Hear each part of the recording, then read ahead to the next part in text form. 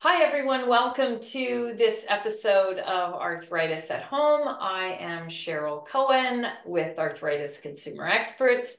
We host this program, Arthritis at Home, and we're really happy that you could join us today. I'm so excited to be able to share the studio today with Dr. Marie Westby. Simply put, she's just a genius. She's someone that I've known and have worked with for years and years as a patient involved in health research. Dr. Westby is a clinical resource therapist in the Mary Pack Arthritis Program in Vancouver, British Columbia. She holds a clinical scientist position in the Center for Aging, SMART, Vancouver. She's also a clinical associate professor in the Department of Physical Therapy at the University of British Columbia. That you have spent the better part of your career doing research on post-joint replacement, specifically knee and hip rehabilitation, and how it can get better for patients, but also for practitioners, for your colleagues in the physiotherapy business, so to speak. And I think that's one of the reasons why I glommed onto you so early on in our patient researcher partnership, was because I saw the work you were doing as so vitally important, given lack of standards across the country in terms of what's being done for patients, in terms of their physiotherapy post-joint replacement, but just how positive it is and how empowering it is for the patient, and how through your work you can actually change someone's experience of total joint replacement. So I'm going to just start with the obvious at the beginning, which is to ask you if you can share a bit of background about not just this research project, but kind of what has been the journey leading you to this project. Sure. Thank you, Cheryl. And it has been my life work, I I realize. know, I know. So my background is a physiotherapist in the Mary Pack Arthritis Center. And some of the very earliest patients I worked with were those living with arthritis that didn't respond to medications or physiotherapy and had to go on to have a hip and knee replacement. And we provided that care at the Arthritis Center. But when talking to people, they were telling me stories that, oh, their neighbor didn't receive that, or they received more care, or my cousin in another province got this service. And so it became very obvious how inconsistent the care was, not only across the country, but even within the province and even within our own health region. So inconsistency was one thing that really drove me to, well, why is that? And is there some sort of standard that we should all be trying to meet? And the second thing was then looking at the quality. So there were no standards developed. There was no best practice guidelines at the beginning, which is one of the very first things we developed. And we were hearing reports and observing and even looking at the research at what people were doing and studying. Some of the care people were being offered was really not up to a standard or at a level that really was going to have a meaningful benefit to them. So it was both the quality and the consistency of care that really drove my interest in going back to school and learning how to do research in a formal way, and then pursuing this question since then, to develop some best practice guidelines through a Canadian-US sort of consensus process. And then move forward with that to actually sort of operationalize those guidelines through developing quality indicators. And quality indicators are based on the evidence and research, again, with a group of patients and surgeons and clinicians coming to agreement on what is the minimum standard of care people should receive in the period leading up to, so prehab, Yeah, while they're in the hospital, and post-acute or once they're discharged from hospital in terms of rehabilitation. right. So we develop those quality indicators, we publish those results, and the next stage that we're involved in now is how to get that information out to both patients so they know what to ask for, and to clinicians so they know what to offer. Yeah, in today's healthcare system, Dr. Westby, it is more important than ever as a patient. And I speak from experience. I've had a total knee replacement, as you know, and as I think a lot of our audience knows, because I've talked to them about it. So much of the quality of my care today comes from how much I know about what to expect, what I should expect from the healthcare system. And it's so powerful having that information as a patient because you can then query, right? You can then question. And I don't mean in a disrespectful or rude manner, but simply to say, shouldn't I be getting X, Y, and Z? And for me, that really hit home when I was going through my own rehabilitation process and I was in a group session and I was listening to different people's experiences. And even through some of the focus group work we've done with you, I was shocked that someone who lived literally 3 kilometers away from me, but had their joint replacement done in a different area, a different hospital, had 2 sessions of post-surgical rehab. Meanwhile, I was getting 12. Or someone actually was given chits or little coupons to go get theirs, go search out it. I was shocked, Dr. Westby, at how disparate the approach to this very critical piece of the whole joint replacement process was and is. So yeah, just a little proof of a proof point there to your message about lack of standardization. And this isn't the fault, anyone's fault. It's that the research hasn't been done yet and implemented through policy, and that's what you're trying to do now. So, now that you've told us about this project, I know, and our audience will now know, that you've launched a survey for people who have had a recent hip or knee replacement. It's within what, 3 months? Within 4 months. 4 months, sorry, within 4 months. That survey's been launched. We're going to share that information at the end of this chat with you. But what are you hoping? Share with our audience what you're hoping to learn from the survey. Well, first I'll backtrack a little bit. A few years ago, just before COVID, we did a similar survey with clinicians, mostly physical therapists who provide rehab care, and got their perspective on the quality indicators and are you providing the standard of care? And that was very interesting to see how they self-rated themselves. And we saw lots of discrepancies, as we expected, with different aspects of care and across the provinces. So now we would like to get the patient's view, their lived experience, and whether they felt they received these different standards of care. Yeah. So first of all, it's a bit of what we call like a cross-sectional snapshot of care from the patient's perspective. And why we are limiting it to having had a joint replacement in the past 4 months is it's quite a detailed recall of your experience. We're really asking you to dig back and ask everything from how many sessions you had and whether these various aspects of care were delivered at the beginning and throughout the course of your surgery or your rehab. So when we tested that recall period in our pilot testing, the patients who participated in that said, really anything beyond 3 or 4 months is really hard for me to remember those details. So that's why we narrowed it down. So we're going to get, again, another snapshot of possibly the inconsistency and a better idea of the quality of care across Canada. And hopefully we get enough responses from every province that allows us to look province by province.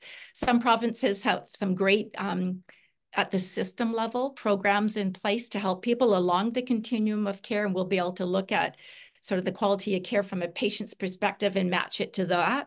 And other provinces have a very disjointed approach. But we're also trying to find out which aspects of care. There's 10 quality indicators, and we'd like to see which of those 10 are the most problematic.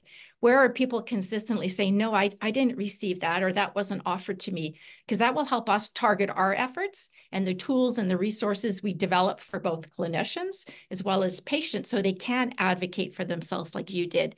They can share their expectations, and they can say, well, I actually read here that I should probably be having this done, or can I ask for you to assess this on me? And so it will help us to narrow down our efforts a little bit in ongoing education. So in terms of almost like rank ordering their importance from the patient perspective. Yes. Yeah. Yeah, that's amazing. I just want to underscore this part about people being eligible to participate from, up to 4 months post it is really difficult to remember in detail what has happened unless you keep a very careful journal, and Mhm. some people do and some don't. But for our audience out there, why that's so important is if you don't have the greatest recall, but you're answering survey questions, it kind of skews the data. It doesn't give you the most accurate data. And we remind everyone that these data, you take them in aggregate, and if in fact there's rigor behind the approach and the statistical analysis of the data, that is the way physicians, clinicians like yourself, make big sort of decisions for big groups of people. So it's really important that the data be precise, or as precise as possible. And that's again why there's a limited kind of window of opportunity for participation. So we definitely want to get this message out, far and wide. If you know someone that has had joint replacement surgery within the last 4 months, please send them this episode. They're going to get a link at the end of this chat that will direct them there as well. But just wanted to underscore, Marie, why it's important for that data to be recalled correctly, if you Mhm. will. So how long is the survey open? And how Right now, long it's does it take a person to take it? oh, yeah. Now it's a detailed survey. So it will Yeah, take anywhere from 20 to 25 minutes when we did our pilot testing, because we are asking a lot of questions. We figure this is our one chance to yeah, capture all of this information across Canada.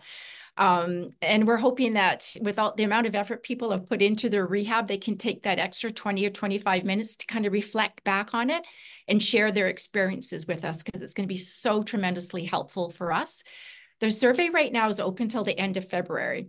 And what we do is we kind of monitor responses from each provinces. We look at how many people who have had a hip replacement versus a knee replacement are responding. We'd like a fairly equal balance. And we will extend that survey date if we, find that we do not have enough yeah. people, because we won't be able to answer all our questions or do all the different types of analyses we'd like to do if we have too few. Okay. And it's interesting. I mean, it's still lower than pre-COVID, but there's still close to 100,000 people a year in Canada who are having a hip or knee replacement. And so if you look at just the 4-month window we're looking at, we only need about 2 to 3% of people who've had a joint replacement in that period of time to do this survey, and we will have enough numbers, just 2 to 3%. Wow. So So here's my big push to the audience. As a person who has been a patient partner in research for many, many years, as someone who's been a patient in the system with rheumatoid arthritis, osteoarthritis, and many other sidecars of complaints, the reason we do this, the reason we encourage you to get involved, if in fact you meet the inclusion criteria on this study, is because what you tell us will help the next person going through the process. It is really about altruism and about helping your community overall, coast to coast, get better healthcare.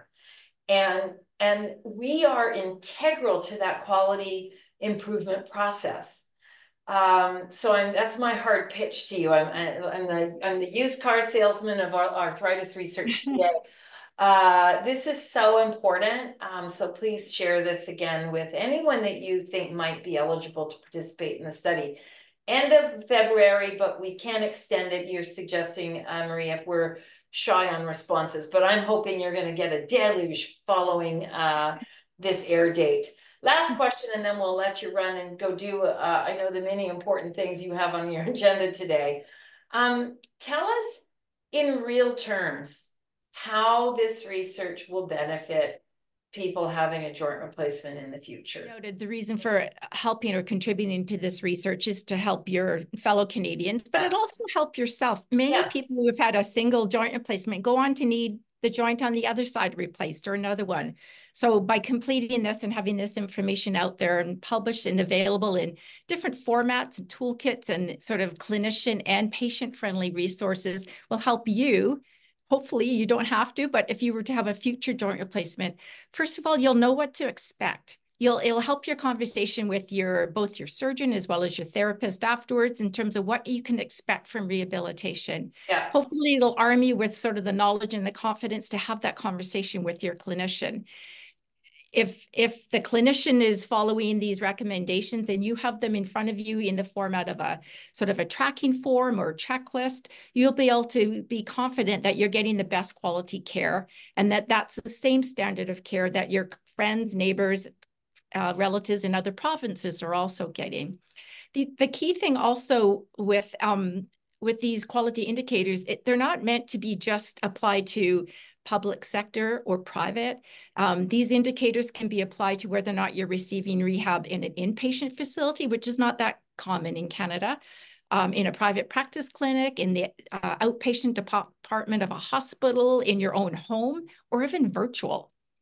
So what it will help you to do is to make sure no matter what you're offered in terms of rehabilitation, you can be confident that you're getting at least the minimum standard of care. And we are hoping to prove with our research that that results in better outcomes for you down the road and that you'll have a better overall rehabilitation experience. Yeah, boy, just the fact that I could feel more confident about what I'm getting as care makes me happy.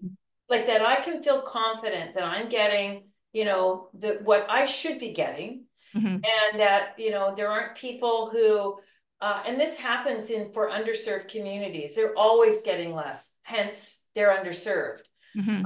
So this, I'm assuming, is going to be across race, gender, ethnicity. Like we're talking about really delivering on equity in post joint replacement care across Canada through this research. Absolutely. And it doesn't matter. It shouldn't matter if you live in a more remote community. Your access to a physiotherapist is done through telehealth or Yeah. infrequent visits. There's still standards and things that you can follow and you can ask for with confidence because that is the minimum that the evidence in the research shows is important for your care. So it'll be our job to get the word out widely across clinics, hospitals, and communities throughout BC and hopefully across Canada at some point, so that patients can confidently seek out a rehabilitation service or a physiotherapist and show them, the different resources and say, are you able to provide this? Or are you even familiar with these Yeah. standards? Because you Yeah. want to go to someone who is meeting at least those standards and says, yes, oh, actually, I'm quite familiar with that. That toolkit, the Equip toolkit and the Quick toolkit for clinicians, and you'll be receiving all those elements in your rehab with us today, this period of time.